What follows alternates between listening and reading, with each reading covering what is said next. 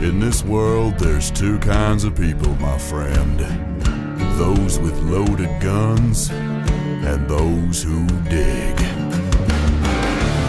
Live from a Montana wilderness fortress, Wednesday nights at 9 Eastern, this is the Matt Christensen Hour.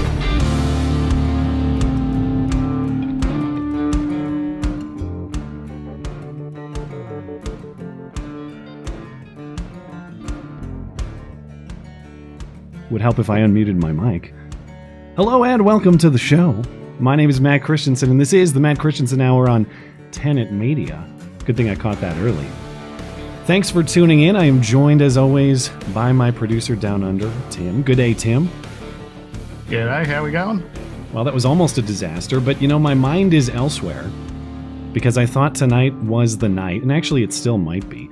Signs point to my wife entering labor and the imminent birth of my second son, but she's not in labor just yet, so stand by, because the show could stop at any point like it apparently did last week. But you know, the duct tape production goes on, and we aim to get better each and every week. Hey, no guests tonight, but plenty to talk about in the news. The incredibly thrilling fourth GOP debate is upon us. We're an hour into it right now, and we're down to 4, unless you count Chris Christie as 2. But it's DeSantis, Haley, Ramaswamy, and Christie all fighting, of course, for the pointless second place. But there is some entertainment factor nonetheless. It actually is kind of thrilling based on the first hour there. The gloves are off. We'll get to that momentarily. Everybody ganging up on Nikki Haley, which was an entertaining view. And then after we get through that, in some surprising news earlier today, former House Speaker Kevin McCarthy is leaving Congress at the end of the year. He says it's to continue the fight, but the timing makes one wonder what the move is really about. Meanwhile, Congress fights about the important things, of course, how much money to give foreign countries and when, and they can't settle the matter just yet. Senator Dick Durbin thinks he has a solution to several of our problems, our border problem and our military recruiting struggle. He says, hey, just bring in the illegals into the military. Because, you know, what could go wrong with an actual army of foreign invaders? We'll see if we give that one a try. And later in the show, we'll talk about whatever this crazy explosion at that house in Arlington, Virginia was. There's still no official explanation for the blast. They're saying the guy is dead because they found parts of his body. I would say check your backyard. There may be some pieces in your backyard too, depending on where you live. But we'll take a look at that later on. I mentioned about the abrupt end to last week's show, so sorry about that, but I did want people to understand.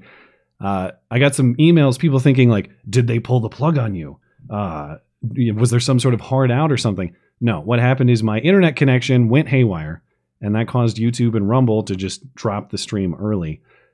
Not sure exactly why that happened, but I have conducted plenty of tests in the week since to make sure it was a one-time thing, which means, you know, the 5 tests I did today won't matter and the connection will crash the second we're actually live. But it hasn't happened yet, so stand by.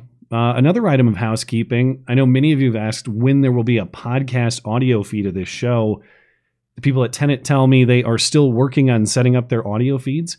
They expect to have them ready January 1st, possibly sooner. So thanks for patience as we get all of that set up. And of course, when the audio feeds are ready, I will announce that on the show. I'll link them on my website as well, mattchristensenmedia.com, if you're looking for the one-stop shop for all of my stuff. And then another reminder, I mentioned this last week, but I want to make sure people are aware, in case they missed. We are accepting email questions for the show as well, for discussion at the end of the show. We'll mix them in tonight, and we'll mix them in at the end of the stream going forward. That way, if you'd like to contribute to the discussion on the show, you have an option outside of Super Chat, though, of course, we do appreciate Super Chat as well and your support for the show. But if you'd just like to join the discussion, you can do that. If you'd like to send an email question for the show, head on over to the contact page of my website. I'll link it in the description of the stream as well. But head to the contact page of my website, mattchristensenmedia.com/contact, and look for the MC Hour questions box. You can submit your question there, and we will discuss or may discuss your thoughts on the show. And we have a couple of those to discuss tonight. So thanks to those who have already submitted. Tim, what did you have to say about that? One quick note, and you have made the note within the little form. Try to keep your questions brief as brief as possible. I know, Matt, you want to try and keep this as close to an hour as possible every week.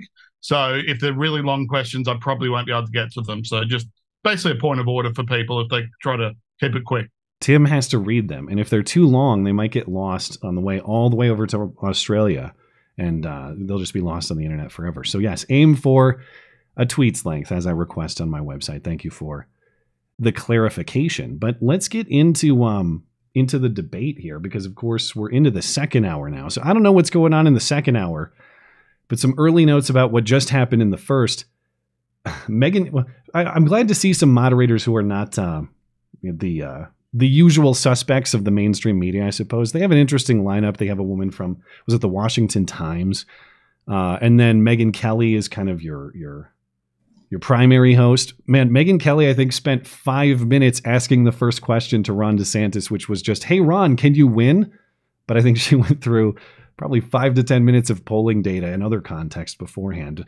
So we got through that. And then DeSantis starts going after Nikki Haley, which was interesting because DeSantis has largely sat back, at least from my perspective watching these debates. DeSantis, I think, has assumed that he probably had a path to beat out the rest of the people and hesitated to go on the attack. But he really went after Haley for, you could say, supporting child gender transitions, or at least opposing making them illegal. There was some back and forth on that. And then Vivek joined in the attack on Haley, saying she makes a bunch of money off of her public service and says she's corrupt. But it really started to heat up when Vivek went after Nikki Haley for the topic that we discussed on this show a few weeks ago, which was Nikki Haley saying on Fox News that one of the things she would do if she was president, you'd be required to disclose your real name to use social media on the internet. There's no anonymous speech on social media anymore. And Vivek, after criticizing Jack Smith and the prosecution of Donald Trump as fascist, said that Nikki Haley is actually a fascist for her views or her intent to make you disclose your real name when you're talking online. Here was that moment. The only person more fascist than the Biden regime now is Nikki Haley, who thinks the government should identify every one of those individuals with an ID. That is not freedom. That is fascism. And she should come nowhere near the levers of power, let alone the White House. I got to quickly. Okay. And Nikki Haley, I think, made a big mistake here, because Nikki Haley is committed. She's digging in those heels. And she's saying, well, I only meant foreign bots. Remember, we talked about this on the show a few weeks ago. Her response to the criticism of that particular idea of hers was, no, you misunderstand. I'm not going to make Americans disclose their identity to speak online. I just care about foreign bots from Russia or Iran meddling in our American affairs. That's all I care about. I never said that I would crack down on American speech, which of course is contrary to her original statement, which we'll get to in a moment. But here she is on the debate stage tonight, again, doubling down, saying, that's not what I said. I only care about the foreign bots. We do not need freedom of speech for Russians and Iranians and Hamas. We That's need social media companies to go That's and a lie. fight back on all of these bots that are happening. That's what I said. As a mom, do I think that social media would be more civil if we went and had people's names next to that? Yes, I do think that, because I think we've got too much cyberbullying. I think we've got child pornography and all of those things. But having said that, I never said government should go and require anyone's That's name. false. She said, I want your name. She As President of absolutely the said United it. States, her first day in office, she said, one of the first things I'm going to do, I said we all were going to social get media the is, I millions want of your name. bots. She wants That's what she government said. ID to dox every American. That is not at all what she said. And that's why this is such a tremendous mistake. It's not like a he said, she said type thing, or some sort of hearsay about what someone thought they heard she said. There's video of her on Fox News describing exactly that. But I also appreciate, way to play the mom card there, Nick. Oh, as a mom, I just care about protecting my kids online. Yes, other people on the stage are parents too. And there's a key distinction between being being the president of the United States and being a mom. You're going to look after your kids much differently than you'll look after the rights of adult Americans. So sorry, being a mom is not a unique characteristic. It is not necessarily a qualifier for the role of defending the rights of the American people as president of the United States. The roles are, in fact, quite different.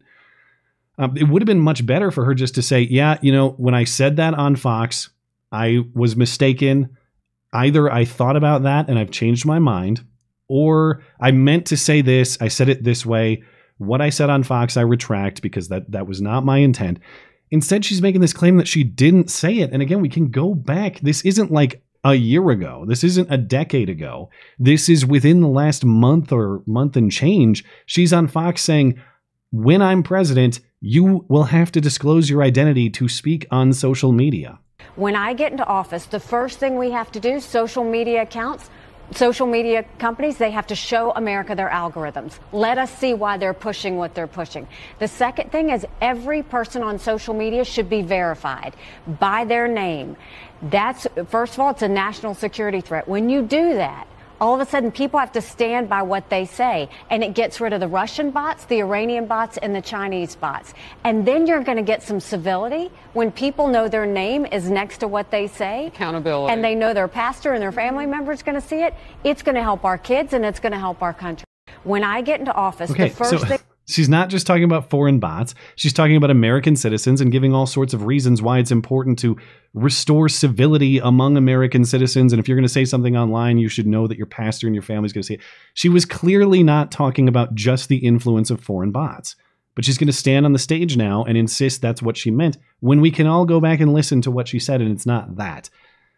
So I think this was a big mistake for Haley. We'll see if people care about this anonymous speech issue as much as maybe I do. Obviously, free speech issues are very important to me, and I think she's dead wrong about this for reasons we've discussed previously. I don't know. I don't know how much it matters to the average Republican voter and if this will ding her that much. But if you just care about this, if you just care about base level honesty, someone being honest about the words they've said in the past, this was a bad moment for Nikki Haley. Then again, I guess my read on Nikki Haley is not the same as many Republican voters because she's the one who's ascending. So some voters see something in her that I do not. But you know who nobody sees anything in Chris Christie. And Chris Christie is still on the stage for some reason. It was funny. They didn't even get to Chris Christie for at least the first 15 minutes of the debate. And one of the moderators acknowledged that and said, hey, Chris Christie's still on the stage. And he said, yep, I am. I'm right here. And then they went right back to Nikki Haley or whoever they were going to go talk to. So he didn't even get into it until maybe 20 minutes in, something like that. And of course, what did Chris Christie do? He recentered the debate on, hey, why aren't you guys talking about Trump? Bet you're scared to talk about Trump. Well, here I am to take a big fat Chris Christie dump on Trump. Like everyone wants to hear that, but nobody does. And so he does that, and then him and Vivek start getting into it as they're inclined to do. And in maybe the most ironic statement of the night, it has to be, or at least the most oblivious statement of the night, Chris Christie called Vivek Ramaswamy the most obnoxious blowhard in America. You do this at every debate. I'll tell you exactly what it is. Don't interrupt me. I didn't interrupt you. Okay? You say this. You do this. You do this at every debate. You go out on the stump and you say something. All of us see it on video. We confront you on the debate stage. You say you didn't say it, and then you back away. And I want to say what? Exactly what I said, Chris. I'm not done yet. Well, this now is look. This is nonsense. This man is spewing. This man is spewing nonsense. Let me tell you something. This is the fourth debate. The fourth debate that you would be voted in the first 20 minutes as the most obnoxious blowhard in America. So shut up for a little while. I'm gonna respond. Okay, anyone on stage with Chris Christie is not going to be voted the most obnoxious blowhard in America. The polls show that. I don't know what he's talking about. Sorry, the audio is a little low there. With these clips just coming in, I didn't have time to get them at their, nice even levels. But you can still hear it. There have been a lot of good Vivek lines and responses. I understand why people don't like him. I understand why people think he's inexperienced, but the entertainment factor is through the roof. Dare I say even Trumpian, so I have to appreciate that. Vivek actually went there. I couldn't believe it. During their exchange, again, Chris Christie joins in here to clutch his pearls for Nikki Haley. Oh, how dare Vivek insult a woman's intelligence, such dignity, such prestige, blah, blah, blah. Meanwhile, Chris Christie is as insulting or more insulting as anybody on the stage. And so Vivek is not going to let him off the hook.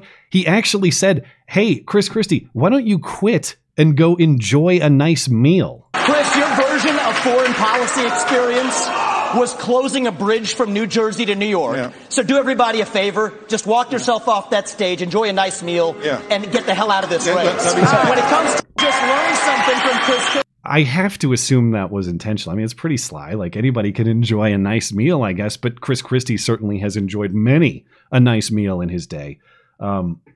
It's risky. It's, I mean, it's risky to just be like, shut up, you're fat. But Vivek is going with it. And, I know he's not going to win. And I think he knows he's not going to win. So I think he's just going in for, he's kind of assuming the Chris Christie role of last time. Remember when Chris Christie just nuked himself and Marco Rubio when he made fun of Marco Rubio for just repeating his bot line about Barack Obama, and he kind of murder-suicided them both off the stage. I think Vivek might be doing that with Chris Christie right now. It's like, yeah, maybe I'm not going to win, but I'm definitely murdering you on the way out. And it was wildly entertaining. Tim, you had a thought.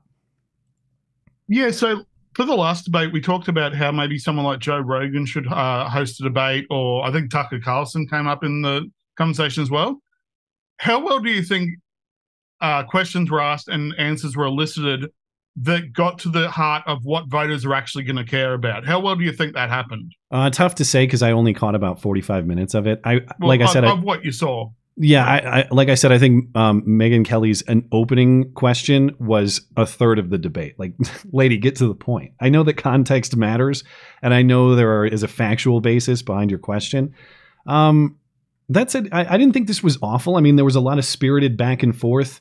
I think the moderators kept the questions going, though, from what I saw, and kept them on topic. So even though I thought Megyn Kelly's opening question was a mile long, I didn't have a huge problem with the moderators based on what I saw. So that's fine. I mean, it's been spirited. It's been entertaining. And I think it's been pretty substantive, too. There's another interesting back and forth where Vivek is criticizing them all as war hawks. And Vivek is making the point, you guys want to go fight in Ukraine and fight all these foreign wars. You can't even name what's the term in Ukraine. See, I don't even know, but I'm not trying to send people. I'm not trying to send all of our country's resources, potentially even our own members of the military, to that region of the world to fight. But he's saying, can you name the provinces or the regions of Ukraine that you care so much about preserving? And Nikki Haley, in fairness, did respond by naming some of those regions. The Chris Christie was like, Chris Christie seemed caught in that moment. Like, I'm all in favor of Ukraine interventionism, but I have no basic knowledge of Ukraine. It's, even though it seems sort of Jerry Springer-esque based on the clips I've just shown, I thought there actually was some pretty good substance to it. So overall, tonight's debate, while I don't think it matters necessarily in unseating Trump as the favorite, clearly, entertainment factor high, I think substance value pretty high. So all in all, a worthwhile watch if you haven't caught it yet, at least in the first hour. Let's move on to this, I guess, what is kind of surprise news of the day, even though there were some clues about this previously. But how quickly the times change. Just over 2 months ago, Kevin McCarthy, of course, was Speaker of the House. And he was just one Biden fall down the stairs and maybe one Kamala cackle-induced stroke away from sitting in the White House himself. Well, now he's on his way out of Congress entirely. Earlier today, former Speaker Kevin McCarthy announced through a Wall Street Journal op-ed entitled, "I'm leaving the House, but not the fight," that he is quitting Congress outright. He's leaving at the end of the year. And McCarthy lists what he views as his accomplishments in this op-ed. And he says that, he's going to continue the fight as the title implies, but he writes in part, quote, "No matter the odds or personal cost, we did the right thing. That may seem out of fashion in Washington these days, but delivering results for the American people is still celebrated across this country. It is in this spirit that I have decided to depart the White House at the end of the year to serve America in new ways. I know my work is only getting started." McCarthy's not exactly specific on what is this work that he's only getting started with, but he says he's going to work to recruit the best and brightest to run for elected office. He also says he wants to help entrepreneurs start new businesses. Frankly, it's a brief op-ed. It's only, a dozen paragraphs or something. It reads like a bunch of platitudes from a guy who's just pissed off at how his ousting went. And he can be pissed off about that. And you can think that ousting was wrong or strategically ill-advised. But I don't buy that McCarthy is doing this for anybody but himself, which he is entitled to do. He's his own man. But please don't dress it up like you're quitting to serve me or to serve America. Number one point to that point, I suppose, is the number one piece of evidence I think about this being self-serving rather than service to the country. Why quit early? Why not finish the term out, the term to which he was elected? He could retire and he'd be in there for one more year. What is so urgent that he needs to leave now? And especially now after Santos has been ousted and the Republican majority is so slim, you might think cynically that this is a sabotage move. You get Santos out. There is another Republican from Ohio retiring next month. Now with McCarthy quitting, the Republican majority is almost gone, at least temporarily. Now, the seat from Ohio is a red seat. It'll presumably be filled by another Republican. Santos, definitely, that seat might go back to Democrats. That was represented by a Democrat for the decade prior to Santos, his election in 2022. If you're a McCarthy cynic here, I mean, he can sit back and laugh at those who ousted him by handing Democrats power in the way that he warned that they would and make things much tougher for new Speaker Mike Johnson and the rest of the Republican caucus. Now, in fairness to the cynicism, you can interpret this both ways. Like, this is not the first. It's not as though McCarthy's resignation was entirely out of the blue. But this is what makes me more skeptical of it, is McCarthy had flat out denied that he had any intent of doing this within the last couple months. Back in October, when McCarthy was ousted as Speaker, Politico reported he was considering resigning, citing two anonymous sources familiar with the matter. McCarthy at the time denied the report, saying, quote, "I'm not resigning. I got a lot more work to do." So, was he lying? Did he have a very abrupt change of heart in just 8 weeks? And if it was really just an honest change of heart, then why? What changed so suddenly now, other than Republican numbers in the House continue to weaken? In fact, I love this. The turnaround was, there's McCarthy's quote, by the way. "I'm not resigning. I got a lot more work to do." Again, this is dated October 6th. It's not ancient history.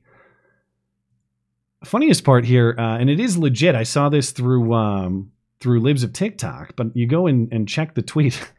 Community Notes it just produces hilarious results sometimes. So back in September, McCarthy tweeted just before his ousting some video of him, and it says, quote, "I never quit."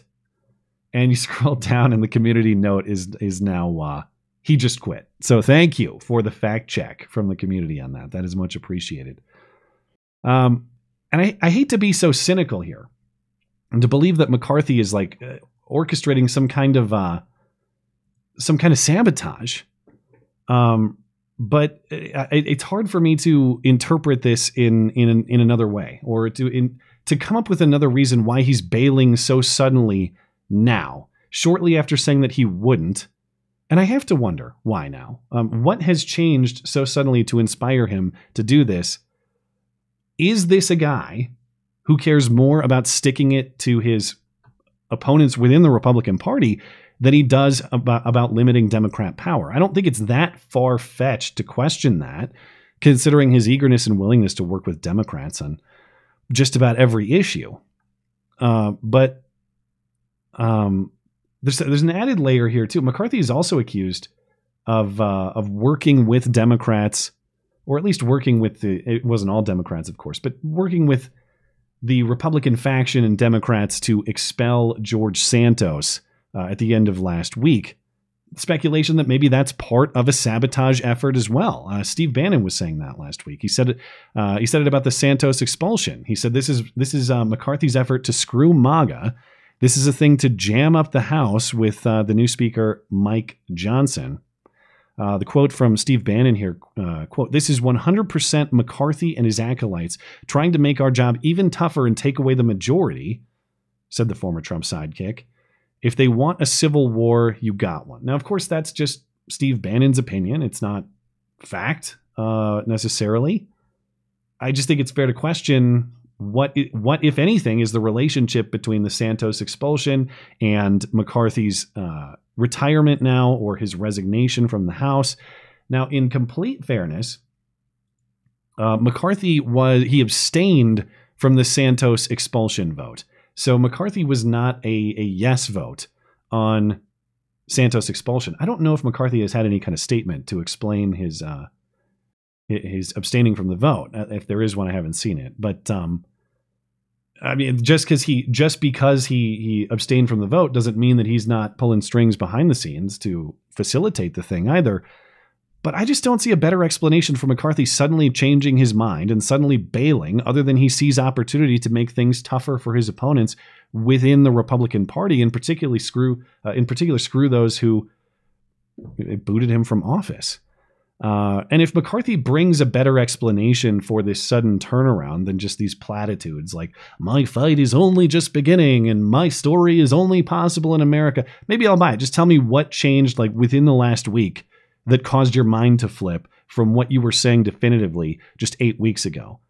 If you can explain that on terms that are specific, I'm willing to entertain it. I find this move to be very confusing and contrary to what the man himself was saying mere weeks ago. And the only thing that's changed is he's no longer speaker, and Republicans are in a more vulnerable position in the House than they have been during this entire term of Congress. So I don't know. I'm not going to shed a tear that McCarthy is leaving. I don't know the how red his Bakersfield district is, so how likely it is to return another Republican in that seat or not. But of course, when he leaves at the end of the year, you're going to have a vacancy there for at least a little while. There'll be a special election in California, and we'll get someone else in the seat. But with this retirement in Ohio and Santos's seat vacant, and now McCarthy's seat vacant as soon as January hits, there's no room for error.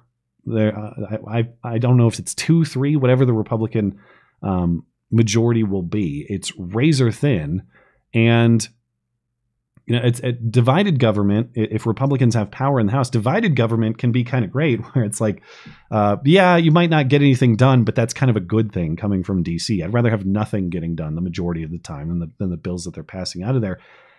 As it stands now, Johnson's going to maintain his speakership unless somebody defects on him in the way that they did on Kevin McCarthy. But all you got to do is get a couple Republicans to peel away and vote with Democrats on whatever radical things they want to propose, introduce, pass. It's not far off to think that the House is kind of de facto in Democrat control. I know that Johnson controls what comes to the floor and all that. I'm just saying. This is going to get very politically interesting, where Democrats are as close to power in the House as they possibly could be without actually holding the speakership. And that brings us to our congressional fight, because of course what matters in Congress is not taking care of the issues that define your life in this country. What we have to fight about is how much money to send to foreign countries, in what quantities and when. And to that extent, maybe McCarthy is onto something, because I certainly wouldn't want to work in this wretched hive of scum and villainy either, but specifically in a place that cares more about how much money to send to these foreign countries urgently than it does about how to solve the problems that actually affect your life as an American citizen. But one of the ways the new House Speaker, Mike Johnson, is at least trying to rein in the blank check for foreign aid to Ukraine and Israel and other places is to tie it to U.S. southern border security.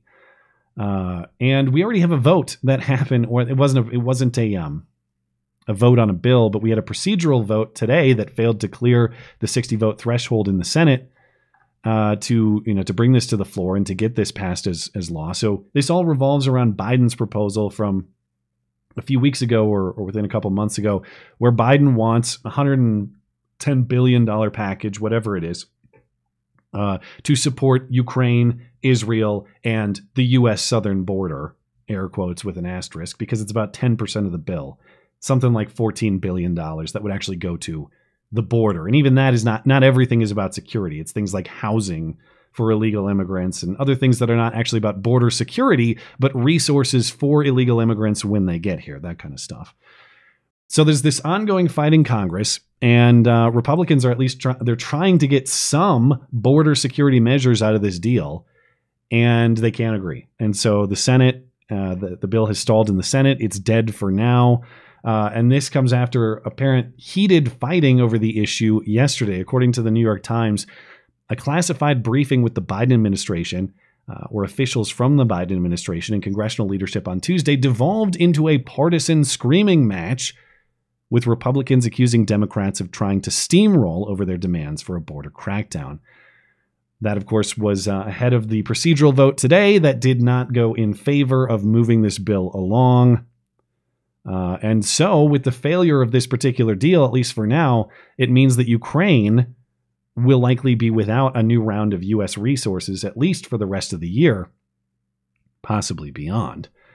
And so, we had some interesting commentary from Congressman and former House Majority Leader Steny Hoyer on MSNBC yesterday, because let's not forget, this is a very urgent matter.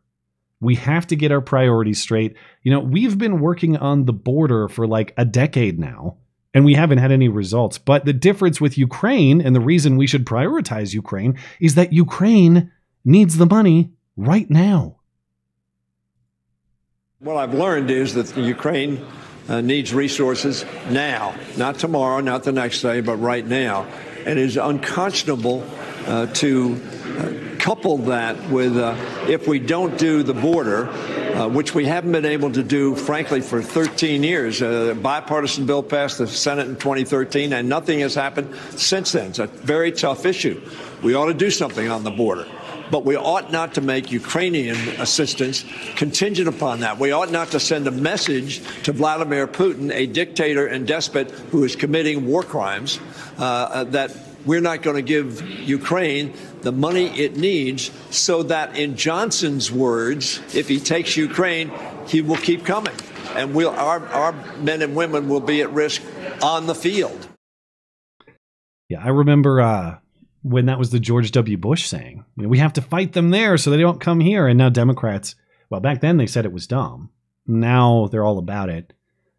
In fairness, I gather that Hoyer means that if we don't fight Putin now in the border region of Ukraine and Russia, that Putin will invade NATO territory, and then the U.S. will then be obligated to fight in response. So not quite the same thing as saying Putin is coming here tomorrow, but the logic still holds. Oh, you better go there and stop him, otherwise he's going to go into all your allies' houses and burn them down.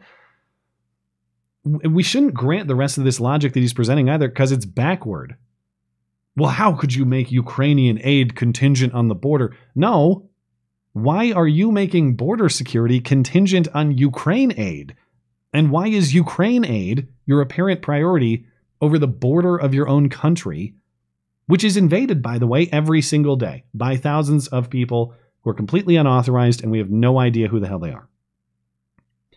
And the fact that this guy's mind automatically processes these issues in that priority, and that he considers this foreign matter urgent, but this domestic matter, which again it's not exactly the same. It's not a foreign military crossing our border, I gather, but it is foreign personnel, foreign interest crossing our border in an unchecked way. The fact that you care about that happening across the globe, but this, when it happens domestically, well, that's something we haven't been able to tackle in a decade, and we can really kick that can down the road, and who cares? Well, that order of priorities tells you everything you need to know. These people care far more about foreign interests than they do yours or this country's, which means you have to question why.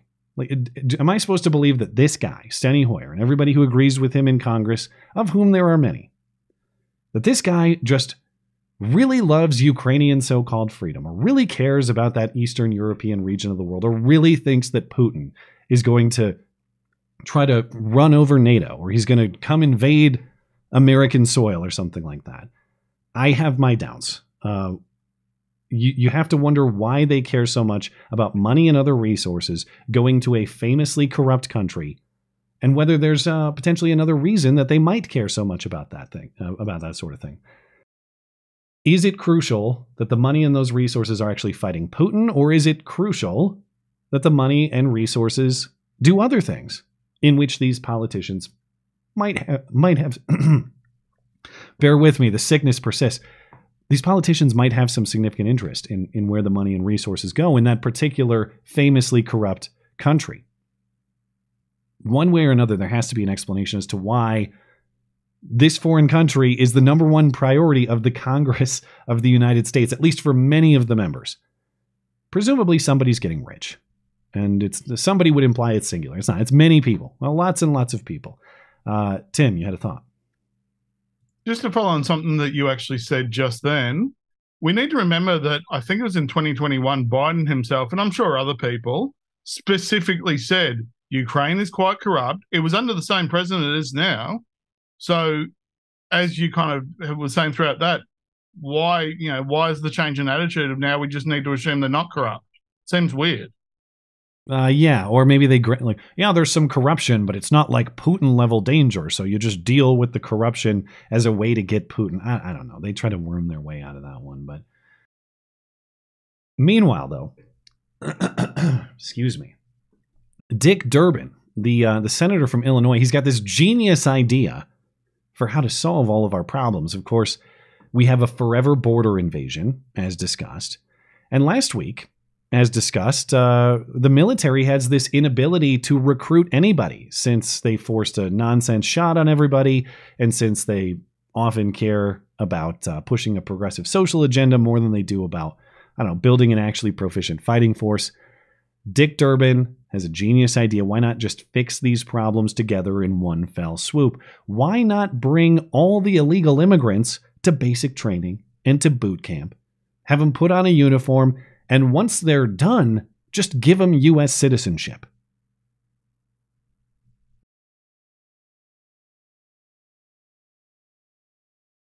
Her bill, and I hope I describe it accurately, says that if you're an undocumented person in this country and you can pass the physical and the required test, background test, the like, you can serve in our military, and if you do it honorably, we will make you citizens of the United States. Do we need that?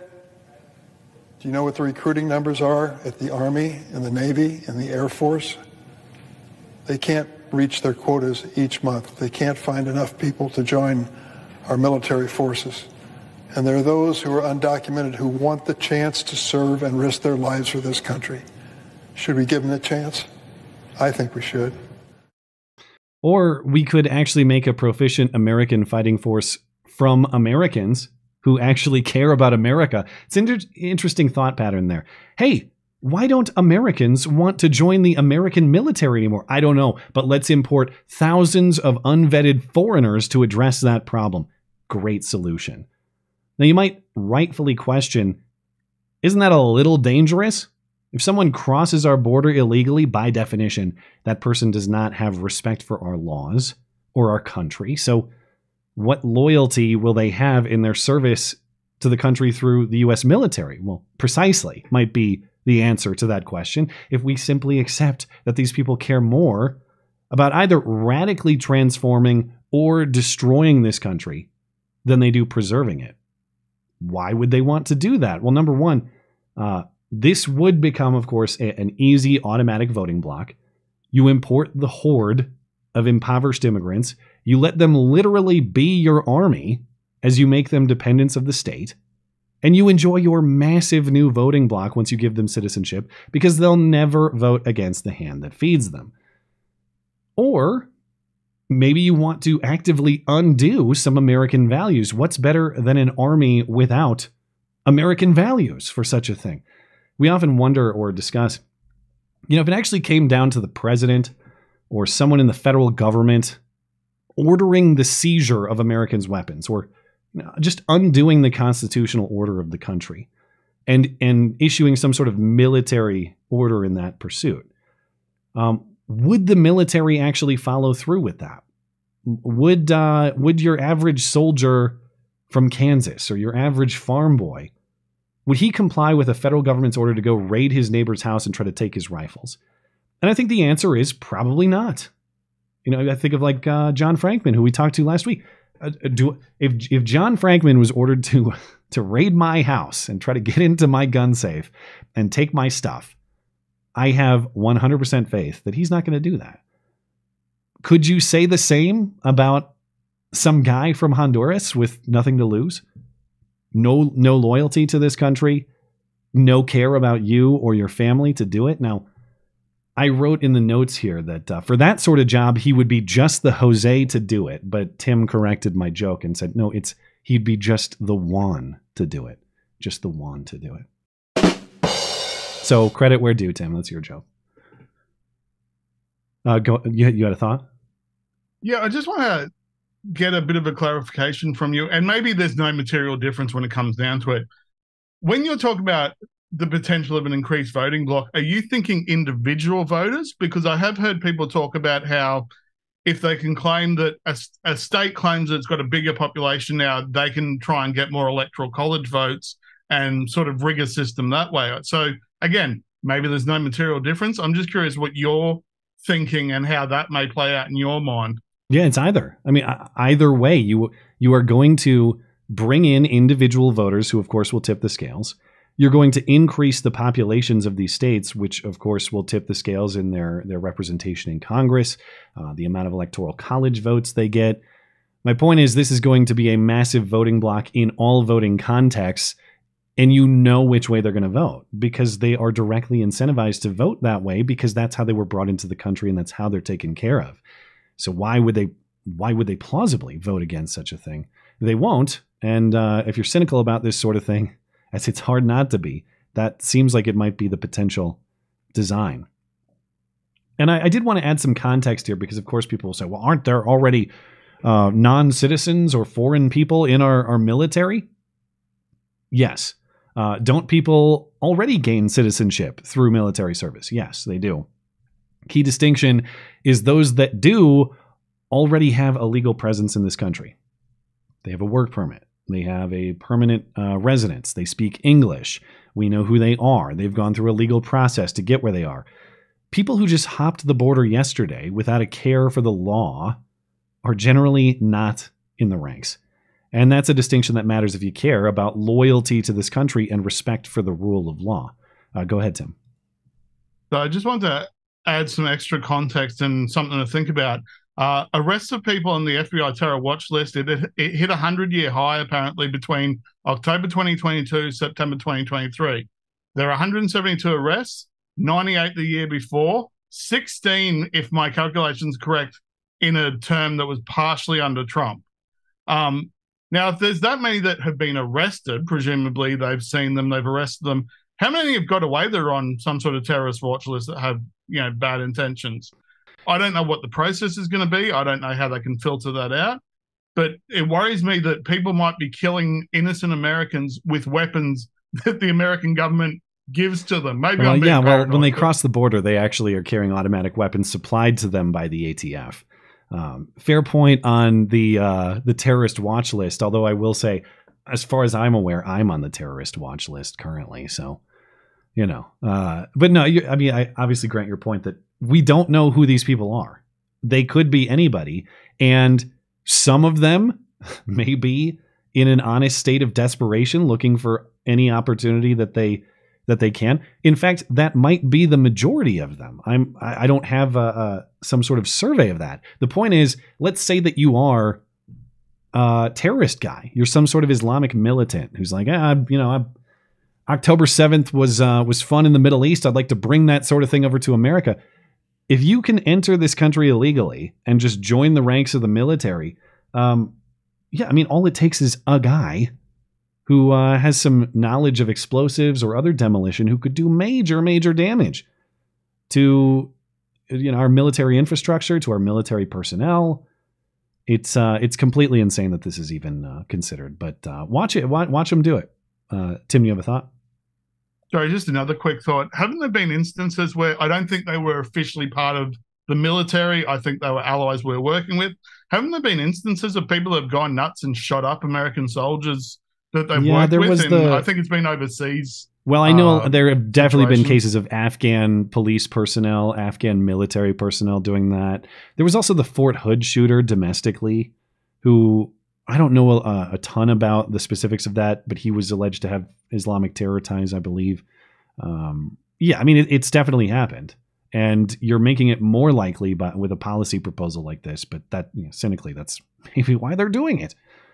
But hey, speaking of explosives, I want to discuss this insane case in Arlington, Virginia, because we still don't know what happened, but investigation remains ongoing in what I would say is the most mysterious story of the week. This is suburban D.C., Arlington, Virginia. It's just a few miles away from the Capitol and the White House. And this is at a home for which police had a search warrant. It blew up in a massive explosion as police were trying to get the homeowner out of the home on Monday afternoon and into the evening. In case you haven't seen the explosion, I have two angles of it, and don't worry, they're taken from far away. So it's not like this is particularly graphic or violent or anything like that, but the explosion is absolutely massive.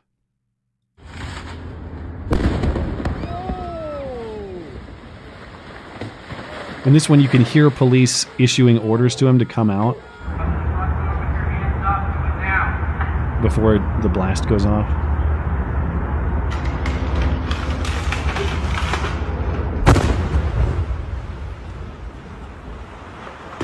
Now that explosion is sky high. I guess I'm not an explosives expert, but I've never seen anything like that in a residential neighborhood. I can tell you that much. The homeowner is or was 56-year-old James Yu. They're now saying Mr. Yu is dead. The timeline is this. At 4:45 p.m. on Monday, Arlington police were called for a report of possible shots fired. So officers go to the house and they identify a man inside who had been firing a flare gun out of the window 30 or 40 times. I've seen some video. Some of those flares were just going straight up in the air. So I don't know if he was firing them all straight up in the air from his house or if he's firing them on the street, but he's firing 30 to 40 of these flares. And then this homeowner, James Yu, upon police arrival at the house, he barricades himself inside the home. He refuses to make contact with police. Police then obtained a search warrant and breached the door of the home and Yu started firing gunshots at them. So not just the flare gun, he's got some kind of firearm that he's shooting at them. So police are back outside and they're trying to issue orders for him to come out. This was shortly before 8:30 p.m. As police are trying to get him out of the house, sometime around 8:30, 8:45, that massive explosion happened, leveling the entire property and reportedly killing Yu. Now, miraculously, there were no police injuries or deaths, at least any serious injuries. Some officers, according to this report, had minor injuries, but nobody was hospitalized. At a press conference yesterday, Arlington County Police Chief Andy Penn said human remains were found inside the home, at least what was left of the body. Who knows? I mean, some human remains were discovered on the property. Investigators presume that is Yu's body or part of Yu's body. Autopsy still pending. And there's still no official finding as to what exactly caused or fueled that massive blast. The fire chief said authorities turned off gas service to the home and evacuated nearby residents 90 minutes before the explosion. He did not say what prompted those moves. Maybe Yu made some sort of threat? He was firing off the flares, so I assume maybe that's just... he didn't even have to say anything. The fact that he's firing off this flammable material, maybe they said, please cut the gas on that, I assume. Or perhaps police saw something that they thought was a danger beyond just the flares themselves. Unclear. But also unclear is why this guy, James Yu, would do this other than he seems just kind of kooky. He had a series of ranting internet posts, especially on LinkedIn, which to me, that's the kookiest part. He posts his kookery on LinkedIn. I didn't know anybody actually makes I thought that was just a place you post your resume. But he's making actual posts describing his opinions and stuff over on LinkedIn. And his LinkedIn profile reads in part, defund FBI, defund CIA, defund NSA, purge all NOCs, purge all spies. So ultra MAGA right-wing extremist confirmed, I suppose. But he also posted rants about his neighbors and a former coworker. Nothing clearly tied to a motive for this explosion. Neighbors describe him as a recluse, and they say that he put aluminum foil over his windows. A neighbor also says that Yu's house was once listed for sale, but Yu chased off a would-be buyer with a knife. One of his posts about his neighbors also appears to have an anti-white bend. He wrote, quote, and this is just 3 days before the explosion, about one of his neighbors, quote, "Her 2 children are spies and act as buffers, recollecting my information and then delivering their handlers. This is how the ruling class stays anonymous, using buffers and handlers to absorb digital ID. This is how white people operate and have the luxury of outnumbering all other races by almost 7-1 in America." Again, that post 3 days before the explosion. Is it related? It's hard to say. You also had a lawsuit or a series of kind of what appear to be frivolous lawsuits that really went nowhere against his ex-wife. And then he had a YouTube channel that contained silent videos showing court filings from these lawsuits. But again, nothing happened from these lawsuits. He wasn't victorious. I'm not sure that they even got into any meaningful stage of the process. So I guess based on what we understand right now, he's just a loon, or was. Or, you know, is he dead in the explosion? Is he off living on Epstein Island right now? I don't know. But he's dead if you take the story at face value, and with the times as crazy as they are, with as many evil forces as they are, mysteries like this one certainly ripe for conspiratorial thinking. Maybe the guy was just crazy and kooky, and that's all there is to it. I really just want to know what the explosive material actually was. Again, I have no expertise or experience in explosives in that way. It just seems hard to believe something of that size or that power was just, he was running a gas line on his stove or something. Or really anything you would normally find within a home. Like, that looked like he had a stockpile of explosives loaded in his basement. Or he had 50 meth labs down there, concentrated all together. I've never seen anything like that in a residential neighborhood. But Tim, you had a thought. Oh, well, I mean, a couple of things. Firstly, I would question in terms of, I mean, I know you're being somewhat facetious, but explosives or a few like labs with dangerous chemicals, because it seemed like one single explosion, like it was one thing that exploded. It was pretty quick. Made a fireball. Yeah, then made a fireball for a couple of seconds and then sort of dissipated. So it seems like it's an individual thing that exploded, whatever it was. Secondly, I don't know if you saw this. One of the lawsuits was apparently about his former wife and sister, I think it was, trying to have him committed. Oh, that's what the suit was about. It was about some kind of mental health. There was a few. There were a couple of suits he filed, but that was one of them. And thirdly, he also made complaints to the FBI about, I believe the nature of the cases were people committing fraud against him. Might be completely unrelated. I only bring it up because I wonder if that kind of means that they had, I don't know what the substance of the cases were beyond that. I wonder if that, what sort of, how much he was on their radar, I guess is what I'm trying to say. Well, everyone's on the FBI's radar.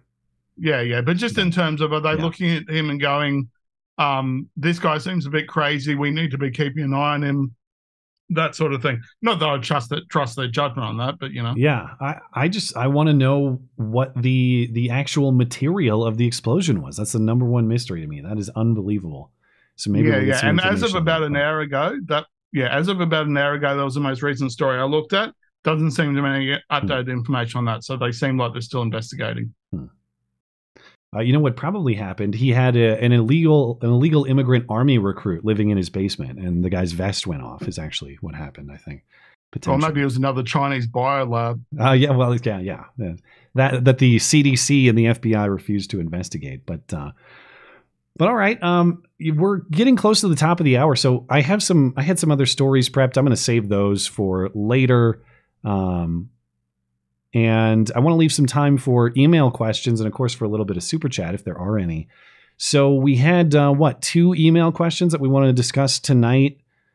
Tim, you want to read the first one for me? So I had... Oh, damn it. I thought I had them in the actual show notes here. Just give me 1 sec. I'll open another document. I can go to super chat. I don't think so, Tim. Tell you what, I'm going to read it. Okay.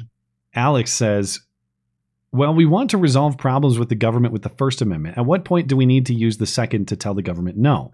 Presumably, I think that line was crossed, or personally, I think that line was crossed before I was born, but Americans are too comfortable to stand up. Now, let me appropriately preface this response, appropriately qualify it.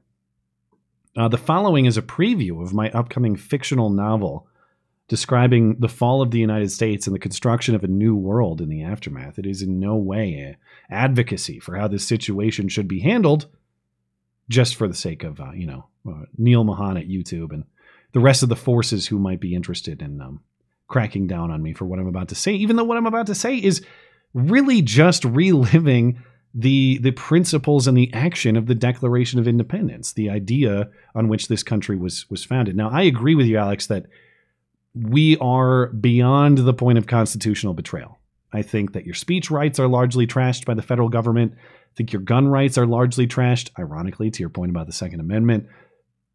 And if they're not already trashed, we can see the trajectory, okay? Like, yes, the United States is still probably the freest country in the world as far as speech. And yes, the United States is probably still the freest country in the world on gun rights. We see the trajectory, though, and we see a federal government involved in all sorts of restrictions on both that it shouldn't be.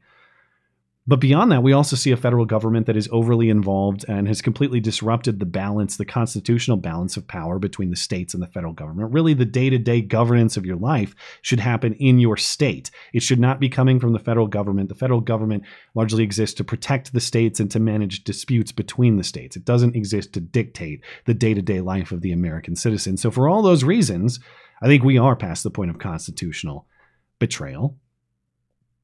And to your point on the Second Amendment, of course, is philosophically defensive in nature. The reason that we have it is to preserve our natural rights from those who would violate them or already have violated them, in this case, in the federal government. So if we no longer consent to the federal government or this iteration of the federal government, as the Declaration of Independence says, is the basis for legitimate government exists at the consent of the governed and to secure your natural rights, well, then you exercise that right defensively. And that's what was done with the Declaration. And if we were going to do some sort of national breakup, again, hypothetically, in a fantastic upcoming fictional novel, that's what you would do. And the reason I have so much respect for the founding of this country philosophically and in action is because it was right on the principles about legitimate government, but it was right in the morality of it too. And what Thomas Jefferson and the founders did, they formally wrote up the ways in which, in that case, the king, or in this case, the federal government, was violating their rights or is violating our rights. You make this sort of list of grievances. You say, hey, these are all the ways that you're violating your own legitimacy, and we're not going to participate in that anymore. And that's what they did at the founding. And if you would like to force us to participate in that, excuse me, that's gonna be a problem, and we will be forced to defend ourselves if you try to force that upon us. That is a perfectly moral position. It is not attacking. It is not aggressive. It is simply saying, please leave me alone. And if you don't leave me alone, that's going to be your problem. And that's what you do. It's not, the Second Amendment is not, it's not like grab your rifle and go get them necessarily. It's to defend yourself from aggressors coming upon you. Okay. And when you try the words with the aggressors, you say, listen, this is not working out for reasons X, Y, and Z. I believe you're wrong on moral principle A, B, and C. And they still come after you and they still try to exert immoral force upon you. That's what the Second Amendment is for. Another excellent way, I think, to achieve the sort of thing that you're talking about, Alex, citizens and states trying to restore a proper balance of power with the federal government, citizens and states just agreeing to stop paying taxes. Sorry, we don't agree with this arrangement. We're going to keep our money. You can come try to take our money away from us, but there's going to be problems if you do that because that would be robbery. I don't think there's anything morally wrong with that. Your money is your money. I think the moral wrong is the institution, particularly of the federal income tax. The problem with federalizing tax, of course, is you can't escape it. I can grant that taxation is sort of a necessary evil of functioning government. But the point is when you keep taxation with the states have to compete And if you don't like the way that your state handles taxation, you have the option of heading over to the greener pasture in the state nearby. And that keeps the states honest. It makes sure that they can't just run roughshod over you with unreasonable taxation. When we federalize this, nobody can escape it. Everybody has to do this. And if all the states or citizens who object to this got together and said, no, sorry, IRS, we're not doing that anymore. Again, I think that would be a perfectly moral piece of resistance. The problem with that is the way that this has all just been baked into the cake, the way that your federal income tax is automatically deducted from your paycheck, the way that's all automated. The best thing that we could do if we were going to keep the income tax, which we shouldn't, but let's say that we were going to maintain the federal income tax, everybody should have to cut the check to the IRS themselves. Everybody should have to separate with that money, not through some sort of automated deduction from your check and not through something that you just see on that pay stub if you go looking for it. You should have to sit down and actually separate with the money and watch it leave your hand. I think we'd have a lot more honest tax policy if we did something like that. And I also think people would have a different perspective on whether their tax dollars are being used effectively. So that's a really long-winded way of getting to the heart of your question, Alex, which is that's what the Second Amendment's all about. It's saying, hey, thanks but no thanks. I'm going to hang out over here and not participate in your degeneracy and your aggression. And if you would prefer to continue to exert aggression on me, hey, that's on you, man. You come after me. And that's what the Second Amendment is for. So those are the ways that I would handle it. You got to formalize the process. You got to get organized, and you got to take the moral position that the founders did by listing those grievances and establishing that moral position up front. And that way you've tried everything you could when they come for you and you're forced to defend yourself. Again, as part of a thrilling novel coming next year that has absolutely no basis in reality at the present moment in this country. Tim, you had a thought? No, just letting you know, I do have the second question queued up, ready to go if you want to go to it. We are over the hour, so I don't know if you want to just go to Super Chats first. We got a couple minutes, so let's get the second question from KJ here, and then we'll read a couple Super Chats. We'll call it a night. No worries. So KJ wants to know, what is the best way for someone who's just getting into politics to catch up with what's going on? So, for example, someone who just found out that the BLM founders used the majority of the donations that they received to buy multiple mansions. I don't think there's a one-stop shop kind of website that succinctly lays out every fraudulent narrative ever pushed by the mainstream media. I've only been following politics semi-closely for a couple of years now and still feel like there's so much more to get caught up on. Like, for example, when Blonde mentioned the USS Liberty. Keep up the good work, man. Well, thank you, KJ. Definitely agree that there is no one source that you can just point people to and say, hey, you want to have your mind opened? You want to be awakened? Go check this out. That's not a thing that exists, even though I wish I had that easy thing for you, but you recognize that doesn't really exist. I would say if you're interested in changing minds, the best way to do that is to change the minds of your friends and family, because those are the people on whom you have the most influence. So really, like, who opens up minds, who changes minds, who awakens people? It's you with the circle of people in your life. And it happened to me personally. The people who changed my mind and opened me to new concepts, I mean, a lot of them are people I met on the internet, but they're friends. They're not, it's not like someone just coming and yelling at me and lecturing me and telling me to read this article or watch that video. They're people who came to me with an honest perspective and the Socratic method, wanting to know, again, this is former reliable Democrat voter, former progressive me, and just honest questions about, oh, that's interesting. You support policy A or policy B. Why? For what reason do you support that? For what reason do you think that's a good idea? This isn't about owning them or getting them or trapping them or any of that. It's about trying to understand the reasons why people hold the positions that they do. And when you ask people that sort of question honestly, eventually you'll get down to first principles. Like, I support policy A because of first principle B.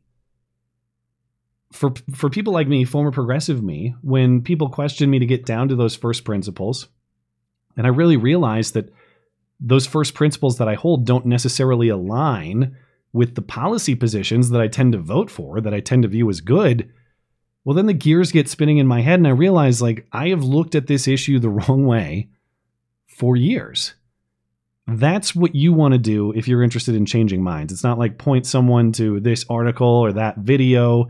It's have the sort of good faith conversation that gets people's gears spinning. I've watched it happen myself with friends on things like gun rights. Like friends will want to debate me on something they disagree, something like that.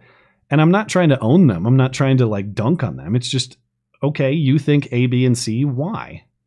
And, would your perspective change if instead it could be shown that this is true or that is true? It's not about owning. It's not about winning in the moment. Like I said, you'll find that even if you don't, when you change a person's mind, very rarely do they say, you just changed my mind. You're right. What happens is they kind of try to debate you, and they realize that they're inconsistent in their views or that they don't know as much as they thought they did. They don't tell you, oh, you just defeated me and you changed my mind. They go home and they think about it, and maybe they'll text you later like, hey, you said this. Where can I learn more about that? Or, you mentioned this. Do you have any more information about that? That's what I would say. I know that that's a lot more difficult than like, oh, just send them to like changeyourmind.com. But you want to make a difference. You want to change minds. That's how you do it. You be that agent of mind changing in your own circle, and you do it with honestly asking questions and just having good faith discussions with people until they realize, as I did several years ago, a lot of my opinions don't make sense. I haven't thought this through. And that guy seems to have a much more thoughtful, thorough perspective on it. So maybe he's right. That's how that sort of thing happens. So good luck and Godspeed, KJ. And once I tell you what, I will work on building the one-stop shop as quickly as I can. But appreciate your help with this show in the meantime. Tim, you had a thought? Can I sound like a bit of a suck up for a little bit? Oh, you plan to kiss my ass? Go by all means. Admittedly, some of your older videos from maybe about 2016, it seems like maybe you changed after the 2016 election. I don't know. Some of those were a bit more fun and a bit more responding to crazy, Vox videos and things like that. Mm-hmm. But if you watch Matt's videos over the last couple of years, I know it's something that people really appreciate about him, because I have been reading the chats leading up to you starting at Tenet, is that you break things down. You won't just say, this is why it's stupid, this is why it's dumb. You'll try to provide data. You'll try to break things down. You'll try to give information that people could take and then basically follow to look at, statistics on trans people getting murdered or gun laws or things like that. So probably go do a bit of a, what's the word I'm looking for? Do a bit of a binge on some of Matt's videos, just kind of work your way backwards maybe and have a look at his. Because it is something, and I know it sounds like a suck-up thing to the boss, but it is one thing with you that I know a lot of people state they appreciate is you will break things down. You won't just give an opinion. You will try to back it up with some data and try to look at things. So, well, thank you for the kind words. We love you. You're very special. I appreciate that. There is a reason why I choose to make the content the way I do, and it's to... Even though I hold an opinion, and I hope that people would agree with me, I want people to see the thought process that goes behind the formation of it, of course. And thank you for that. But don't go watch my old material. It's absolute trash. Unlike today's material, which is excellent and perfect quality, except for when I forget to unmute my mic to start the show, and except for when the show quits early. Let's get a couple super chats before we're done for the night. Yeah, so I got both of these loaded up. I'll start with the Rumble ones. So Ginger Ninja 1776, you've sent us a couple. Don't know if you saw the Rumble rants from last week. I do want to make note before I continue, Ginger Ninja. We will have had that cut off at the end of the show because it dropped out early. So yeah, I should have said that at the top. Sorry about super chats, of course, too. We did read super chats, but it got cut out. So that was not my intent. But yeah, those disappeared due to the connection. But anyway, nothing angers me more than the infringement on rights of service members. Thanks for covering it last week. Here's some more useless Biden bucks. Oh, well, thank you. And Ginger, I did see that you mentioned something in YouTube Super Chats, because your second message is, never mind, maybe it was YouTube Super Chats I sent last week. I don't know. So... Thank you, Ginger Ninja, and sorry for missing chats last week. I mean, we did get to them in a part of the stream that was deleted from the internet. But no one saw, but yeah.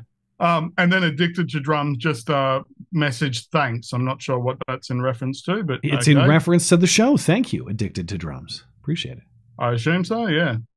But anyway, and I will go over to the YouTube chats. We've only got a couple there. Stupid mouse. What are you doing? Okay, so we had one from, how do you pronounce this? Is it Daniel Yeager? Yeah, Jaeger, like a Jaeger bomb. Okay, Daniel Yeager. McCarthy and McHenry, Speaker Pro Tem, are both out. The establishment young guns of the Tea Party days, Eric Cantor, Paul Ryan, and McCarthy are gone. That's right. I saw that headline earlier today, and I completely forgot about it. McHenry's leaving too. So you have a whole bunch of resignations or expulsions that are putting that GOP majority in a very tenuous spot right now. So is McHenry actually in a position where he's voting on stuff? Is he going to be a vote lost? No, I think he's retiring from Congress. Let me double check that. Okay, well, while you're checking that, there's also one from Slosher. Service guarantee. At end of term, though. At end of term. So he's not leaving, he's not leaving a McCarthy style at the end of the year. So that is not as consequential. He's leaving, he'll have someone elected to replace him, but there won't be a vacancy in that case. And one from Slosher, service guaranteed citizenship. I don't know if you know that reference. Oh, I do, because we watched that movie. Yeah, I was curious. I'm like, I think you've watched that, haven't you? I'm not sure. I know the movie in my head. What the hell's the title of it, though? It's the one in space with all the bugs. Yeah. Starship Troopers. Thank you, Slosher. I would say you can go read my review of Starship Troopers, as we do on my Sunday show, a movie review each and every week. But I know you've seen it by now. So thanks for supporting the show, and I'll say no more about my terrible movie reviews that nobody should subject themselves to. But people continue to for some reason. So okay, that looks like it. I'm just going to refresh quickly, just double check something hasn't else. Yeah, I think we're all set on YouTube, but I think we're all set. Yeah. Okay. Anything else to say before we call it a night? No, I think that's just about it. Hurry up, YouTube. What are you doing? All right. Well, thanks everybody for tuning in this evening. That looks like it. That looks like very much appreciated. Thanks for your live participation in the show. If you're listening later, thank you as well for tuning in. If you missed any part of the show or you'd like to find more from me to listen to, check out mattchristiansenmedia.com. We'll be back each and every Wednesday, I hope. And maybe by this time next week, I'll have a newborn son to talk about too. But have a great night and a great week until then.